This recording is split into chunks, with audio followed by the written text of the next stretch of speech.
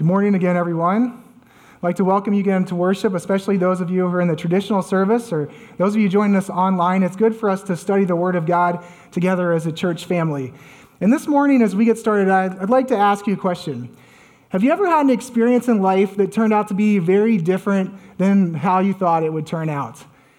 I know I've shared this story with some of the youth in our church before, and I thought I'd share it with you this morning because I once learned that lesson a really hard way, that our experiences can be very different than our expectations. When I was in college, I was a part of a leadership team of a Christian group, and we were planning some ways to reach out to our friends on campus. And we were discussing and brainstorming different ideas about how we could do that. And one of my friends in this meeting proposed the idea, let's plan a paintball trip. And so we all thought it was a great idea. So we started planning this paintball trip, and we decided that we were going to rent this big Hummer military truck and rent out this paintball field about 30 minutes from our college and invite our friends to come and just have a great time. And we're going to talk about the spiritual battles in life that we all face after we played paintball. And we just thought it was a great idea. So we get all dressed up, and I paint my face, and I'm ready to go play paintball. And on the way there, while I'm in the military truck, I realized one thing. I've never played paintball before. I actually didn't even know what paintball was. I had an idea in my mind of what paintball was, and this is what I thought it would be like. For those of you who don't know what paintball is, that's okay. I'll explain in a moment. But what I thought paintball was a game where we had a big field, and on one side of the field, there was kind of a bucket of big paint-filled balloons.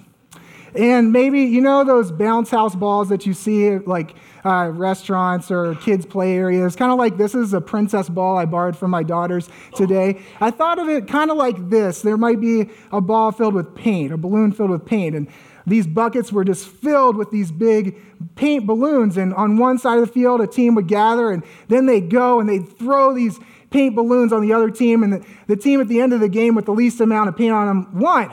I thought it was going to be a great time.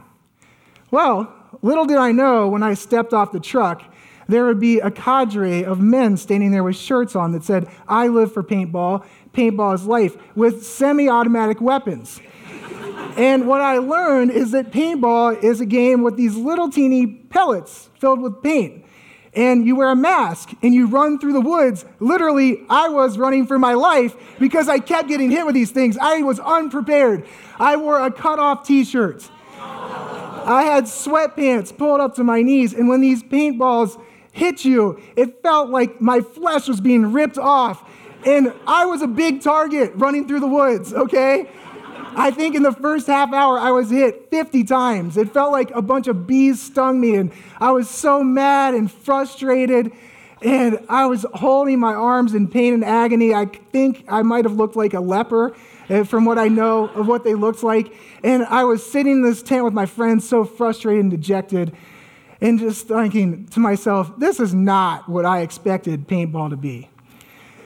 Man, and so, because I'm competitive, the story gets a little bit better. I decided that I would still try to win the game, and I could convince my friends to follow me to the other team's fort to get their flag. And the point of the game is to get the flag back to your side and you win. And I thought maybe we'll get hit with a few more paintballs, but at least we'll win.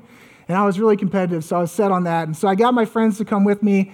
I remember I was crawling towards the fort, and the signal was going to be when I said go, we were all going to run together. And they might get me, but they might not get all of us. And so my friends are behind me about 10 yards, and I crawl forward, and I say go, and I get up and run. And what do my friends do? They wave at me.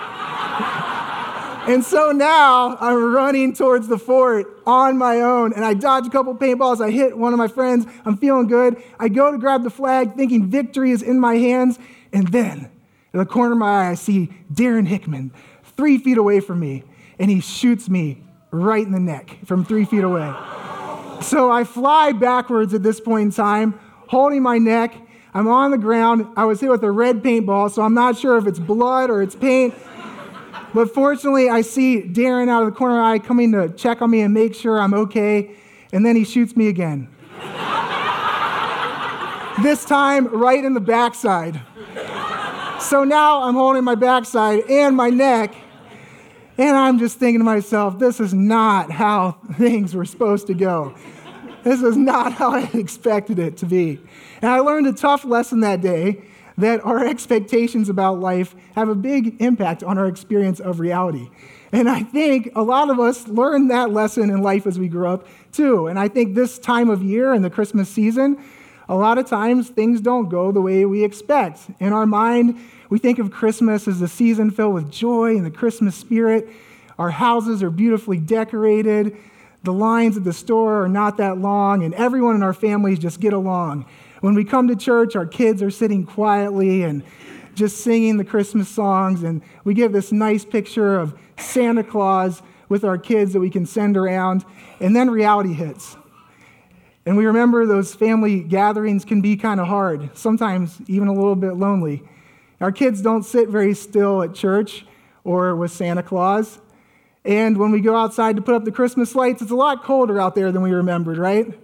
I had a friend this week, I was looking at Facebook, and he posted a picture of a child and their experience with Santa Claus that I wanted to share with you. If we could put that on the screen. You know, our expectations don't always match up with reality, right? And we can laugh at that in the Christmas season, but in our lives, when there are more important things at stake, it can be a little more painful and difficult, right? Have you ever had a paintball moment in a relationship, in your career, where a situation or a relationship in your life is just a lot harder and more painful than you expected it to be? Where you're trying to make sense of, how did this happen? Wondering, why has this got to be so difficult, so painful? I think most of us have had experiences like that in our lives, where our expectations don't match up with reality. And on a spiritual level, I think it's easy for us to wonder, especially in relationship to this idea we're talking about today, that Jesus is the king, that he's in charge. If our lives are so difficult and things are harder than we expect, where is God? How can we trust that he's really in charge?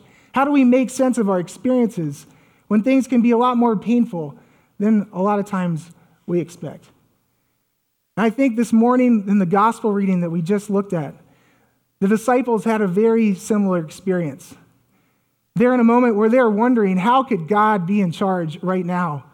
Things were going very differently than what they expected. It's a moment in Jesus' life where he actually looks least in charge. If you want to turn with me to the Gospel of Luke in chapter 23, you can find it on page 1547 in your Bible if you want to turn there. This is a very important moment in Jesus' life. And here's how it goes.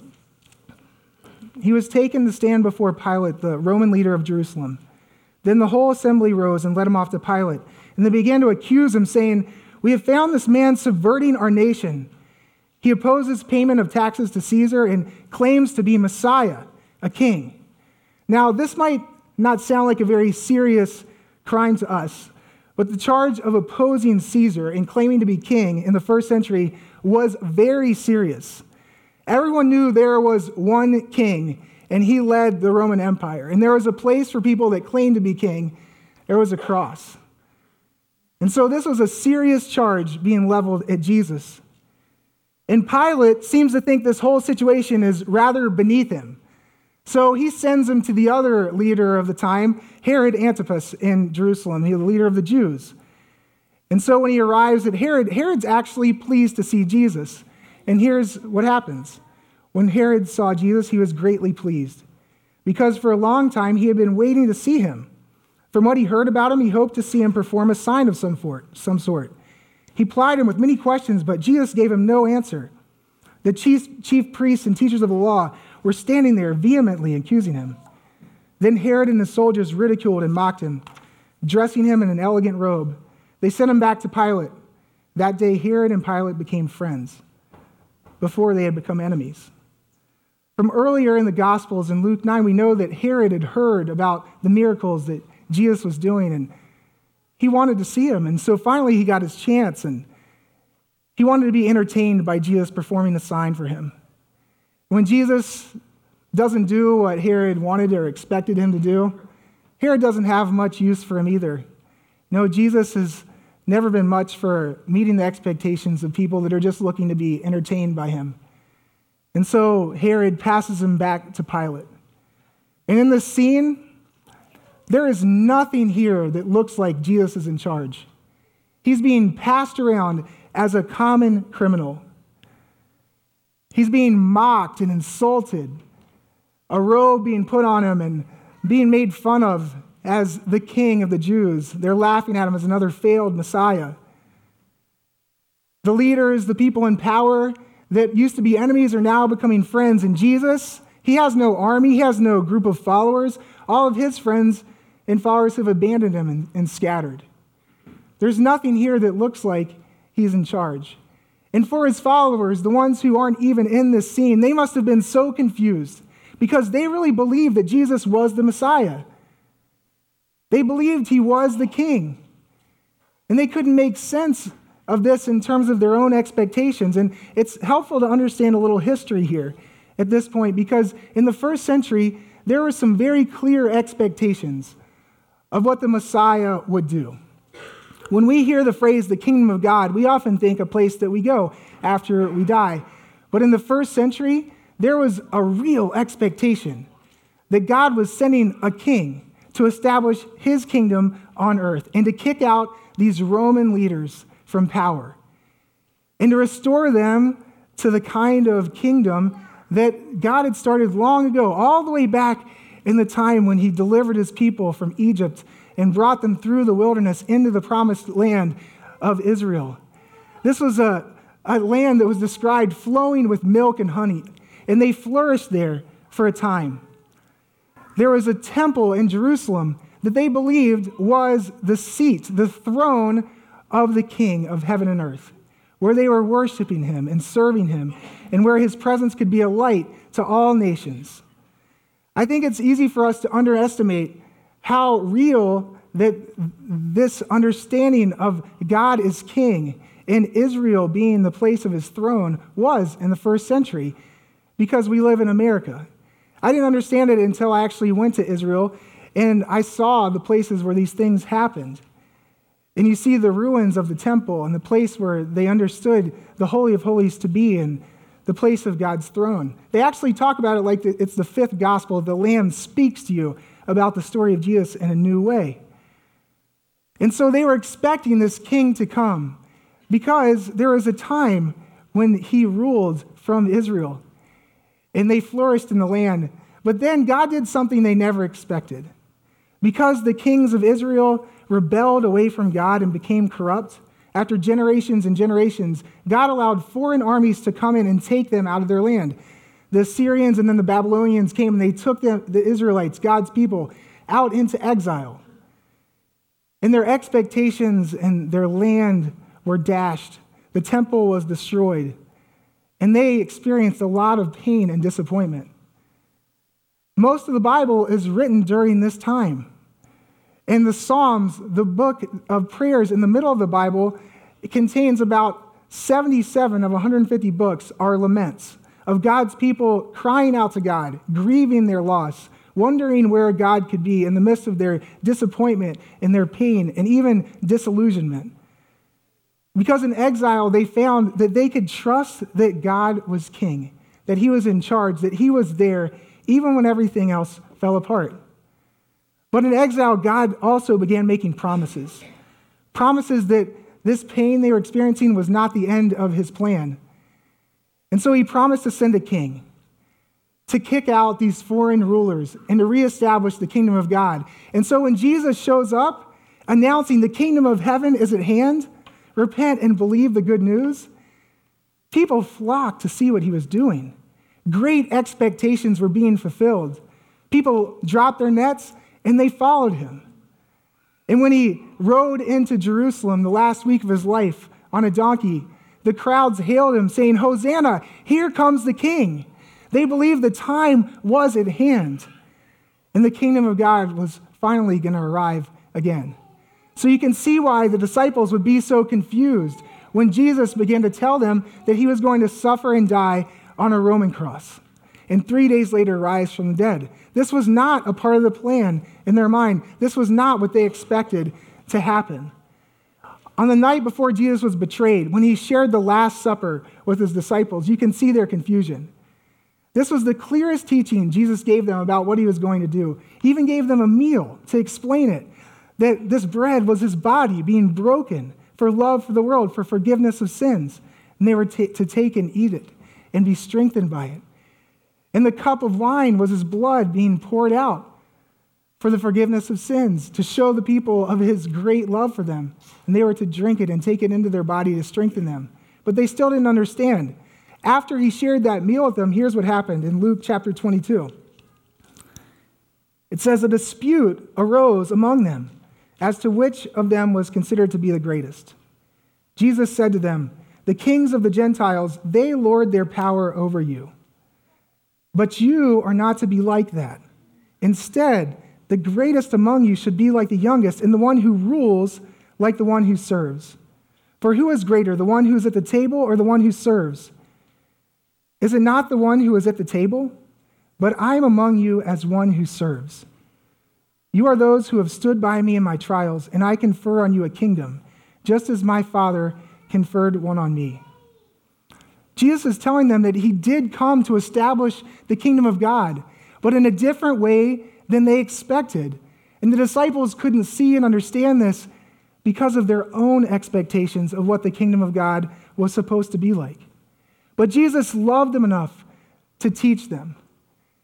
While he walked the earth, he didn't spend his time gathering a Roman army or promising his people positions of power or trying to win over the rich and famous to spread his kingdom message.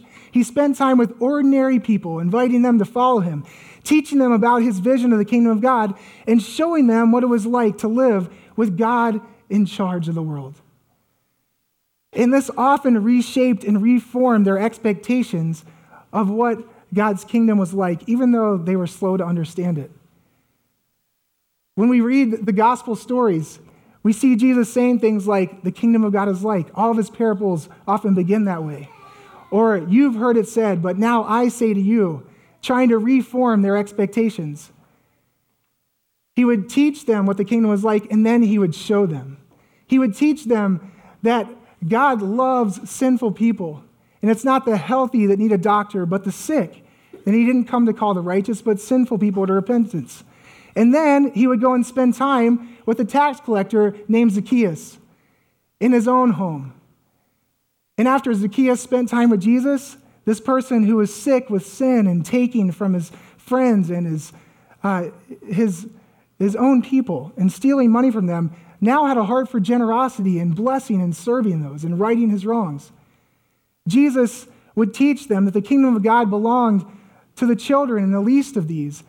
And then he would spend time healing the sick and caring for the least of these. When the disciples saw a little child and thought that Jesus was too busy for this child, Jesus would rebuke his disciples and grab this child and put him on his lap and say, unless you change and become like one of these little children, you can't enter the kingdom of God. He would teach them what the kingdom was like and then show them. And now, here, as he stands before the people in power of his day, being mocked and insulted as the king of the Jews, another failed Messiah, Jesus had told them that this was his plan, that going to the cross and suffering and then rising from the dead was the way he was going to bring the kingdom of God. And now he shows them. And he's showing them that he came to establish a different kind of kingdom, a kingdom that can't be conquered or controlled or contained by the kingdoms of this world and by the corruption of leaders who rise and fall. He's showing them that there is a kingdom available to every human heart by faith and belief that he has come for you. He's showing them that he could take the worst pain and struggle and suffering that this world has to throw at him and bring victory over the powers that we can't defeat, sin and evil and death itself, restoring us to our relationship with God the Father. And so when Pilate was nailing Jesus to the cross, condemning him, thinking that this kingdom was over and he could get back to business as usual, something new was starting. Jesus' kingdom was just about to give birth in a new way. And those Jews, his first followers that were confused and their expectations seemed dashed, just a short time later began going around the Roman kingdom saying that this king is no longer dead, he is alive, and that nothing can separate you from the love of God for those who believe in his name. Writing to some of the first Christians in Rome, Paul says this. He says, "Who shall separate us from the love of Christ? Shall trouble or hardship or persecution or famine or nakedness or danger or sword? No, in all these things, we are more than conquerors through him who loved us. For I am convinced that neither death nor life, neither angels nor demons, neither the present nor the future, nor any powers, neither height nor depth, nor anything in all creation will be able to separate us from the love of God that is in Christ Jesus our Lord." In the next few centuries after Jesus rose from the dead, the Roman Empire didn't know what to do with the movement of Jesus. To them, it didn't seem like Jesus was in charge, but these people began going around saying that Jesus is in charge. They began gathering into communities to learn to do the things that he said to do. They welcomed anyone regardless of their social class or their ethnicity or their gender. They valued the children and the orphans, and they took care of the poor. When Rome was struck with a terrible plague, they took care of their sick enemies, even at the cost of their own lives. They kept living like Jesus was in charge, even when it didn't look like it. And the remarkable fact of history is that within 300 years of Jesus' death, the Roman Empire began to fall apart, the most powerful empire in the world. But the kingdom of Jesus began to spread to every known corner of the planet. What had previously been known as a sign of Roman power and torture, the cross, now became a symbol of hope and of God's love, that even the worst things in this world could not separate us from the love of God. And 2,000 years later, this message continues to change people's lives. It continues to teach people and teach us that God is in charge even when he doesn't look like it. It's one of the things that we want to impress upon our young people and why we try to go and do service projects and mission trips. And just this last week, we went down to feed my starving children. And we just spent an hour of our time packaging up meals to send to places where children don't have enough to eat around the world. And I remember hearing the story of one of the children's lives who was changed through this. Actually, this person's name is Moses, and he lives in Haiti. And I brought a picture to show to you guys. Moses was found on a trash dump in Haiti, abandoned and neglected. The forces of this world had given up on him. But a follower of Jesus found Moses and took him to an orphanage. And after just a few weeks of eating meals from Feed My Starving Children, you can see what happened to baby Moses. His life was restored. And now he's 6 years old. I have a daughter who's 6 years old, and this is him with this big smile. And one of his hopes and aspirations is to become the next president of Haiti. And we don't know what's going to happen with his life, but we know that he's learned that God's in charge, even when it doesn't look like it. And we need this kind of hope in our lives. Because the reality is, all of us are going to experience difficulty and disappointment and struggle and pain in this world. I have another pastor friend that likes to say there's three kinds of people in the world. There are people who are going through something difficult, people who just got done going through something difficult, and people who are about to go something difficult, but they don't know it yet. And the good news of the gospel is that God is not afraid of our pain. That God is not absent when we go through struggle and difficulty. That he's there with us. We don't have to go through it alone.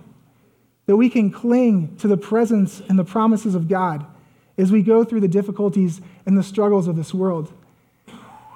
A few years ago, actually a number of years ago now, life goes pretty quickly, doesn't it? A friend of mine gave me a gift that helped me when I was going through a difficult time. It was a time when things weren't going like I expected them to go. Some of my relationships and circumstances in my life were much more difficult than I expected them to be. And I was trying to make sense of that in relationship to God. And so he gave me this present. It was called a clinging cross. And I hold on to it very often. You can see a picture of it there. I actually don't have mine now because I like to give it away when other people are going through hard times, because he told me that you can just cling to this as a physical reminder of God's love and presence with you. And I found as I cling to the cross of Jesus, as I'm going through difficulties and struggles, that he begins to reshape my expectations. I remember that I'm not in the center of the world, that God is in charge even when it doesn't look like it. And that it's better for my heart to trust him rather than just trying to trust my own strength to get through it. And he also shows me and reshapes my expectations that often the way through problems is a lot harder than I often want it to be. That there are crosses to carry in this world and difficulties to work through in relationships that often don't feel good, but his cross shows me the way to love, to not give up on those around me, and to continue to offer the hope that God's in charge even when it doesn't look like it. And the world needs that kind of hope. We all need that kind of hope because our hearts need to trust that God is the King. And what he showed us on that cross 2,000 years ago is that he is in charge, even when it doesn't look like it. And when we cling to him, we become a different kind of community, a community that cares about the brokenness and the pain of this world, like the King who offered his life for us.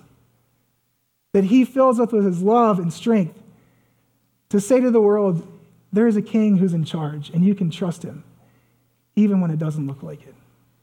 Let's pray together. God, I thank you that you've come to offer your life for us, to show us that we can trust you, that we can trust you through our disappointments and our struggles and our pain. And Lord, for those of us here who are really in difficult stretches right now, relationships where we're not sure how they're going to work out, situations that have not gone the way that we expected, I pray that our hearts could cling to you and find the hope that only you can provide. And I thank you, God, that on the cross, you defeated the powers that are stronger than us, our sin and death, that you promise us a kingdom that will never end, that we can be a part of now as we trust you as King. Lord, we ask for you to meet us in this time. In Jesus' name we pray. Amen.